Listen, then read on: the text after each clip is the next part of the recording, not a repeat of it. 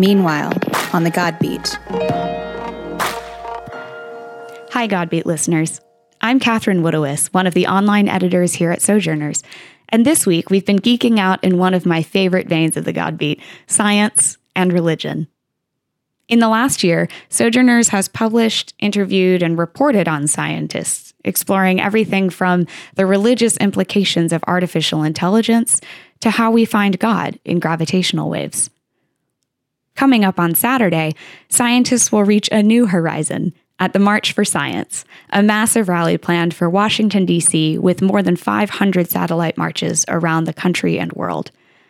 It's organized by dozens of scientists, and much like the Women's March in January, they have a list of demands, from insisting on federal funding for science research to highlighting the importance of ongoing science education. You see, it's pretty unusual for scientists to assemble in the public square. Our society carries the idea that science is an objective, apolitical field of study and should be preserved as such. And scientists, for their part, are often reluctant to speak out in any way that could be construed as political, in part for fear they might lose credibility among their peers or the public at large. We talked with Jenna Freudenberg, PhD student in astronomy at Ohio State University, about this concern. Especially in this country that has such a strong tradition of it, science is at its strongest when we treat it as a public good that benefits everyone. You know, people I think might be scared that somehow if you admit that politics can have anything to do with science, that science will somehow be seen as less objective. But more scientists may be willing to set that aside this weekend. Jenna says her colleagues will be at the Satellite March in Columbus on Saturday, and there's data to show that may not be a problem at all. A recent study from John Kocher at George Mason University showed that while we say we don't like our scientists to be advocates for action, those who do may face no loss of credibility. Scientists don't lose credibility for speaking their mind. Let's support women in science, #STEMinist. So the March for Science on April 22nd marks a change. Prominent science figures like Rush Holt and Lydia Via-Komarov and, yep, Bill Nye will be there. And so will a lot of religious individuals and religion-friendly groups. One of those groups, the Dialogue on Science, Ethics, and Religion, a program housed in the American Association for the Advancement of Science, which is the world's largest science advocacy society. The program, called DOSER for short, builds relationships between science and religion communities. And for DOSER director Jennifer Wiseman, the link between science and religion is clear. I'm a scientist, so those of us in organizations like the AAAS scientific societies, we're very interested in science, first out of a sense of just curiosity to know how the world works, but we're also interested in how we can use that knowledge of the natural world in a way that is beneficial and productive for others and for society at large. Science can address questions of how things work, but religious communities can incorporate that knowledge into their reflections on the bigger questions of what does it mean to be human? You know, how do we incorporate this scientific knowledge into answering some of these bigger questions about the meaning and purpose of human life? That's a question religion and science have been asking each other for hundreds of years.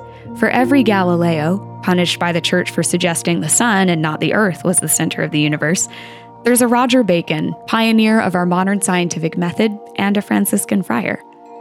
For astronomy student Jenna, the tensions between religion and science may function more like a partnership. I think that science and religion are just different ways of interacting with the world around us and figuring out our place in the world. Both science and religion are both asking questions and wrestling with mystery and understanding where we come from and why we're here. And those are really hard questions. But, I don't think that most people's issue is that they think the particle accelerator at CERN or their iPhone somehow conflict with religion. It's the philosophical aspects of science that people sometimes find threatening or that are seen as being in conflict with religion. Actually, they can be complementary ways of interacting with the world. And here's where how we value science gets interesting, because how we use what we learn about the world matters. science research today is in a precarious place. The Trump administration has threatened major cuts to the NIH, the DOE, the EPA, and new EPA Administrator Scott Pruitt denies the reality of climate change. Now, organizers say the march isn't partisan. It is not organized as an anti-Trump rally, and the White House is funding some science advances, namely space exploration.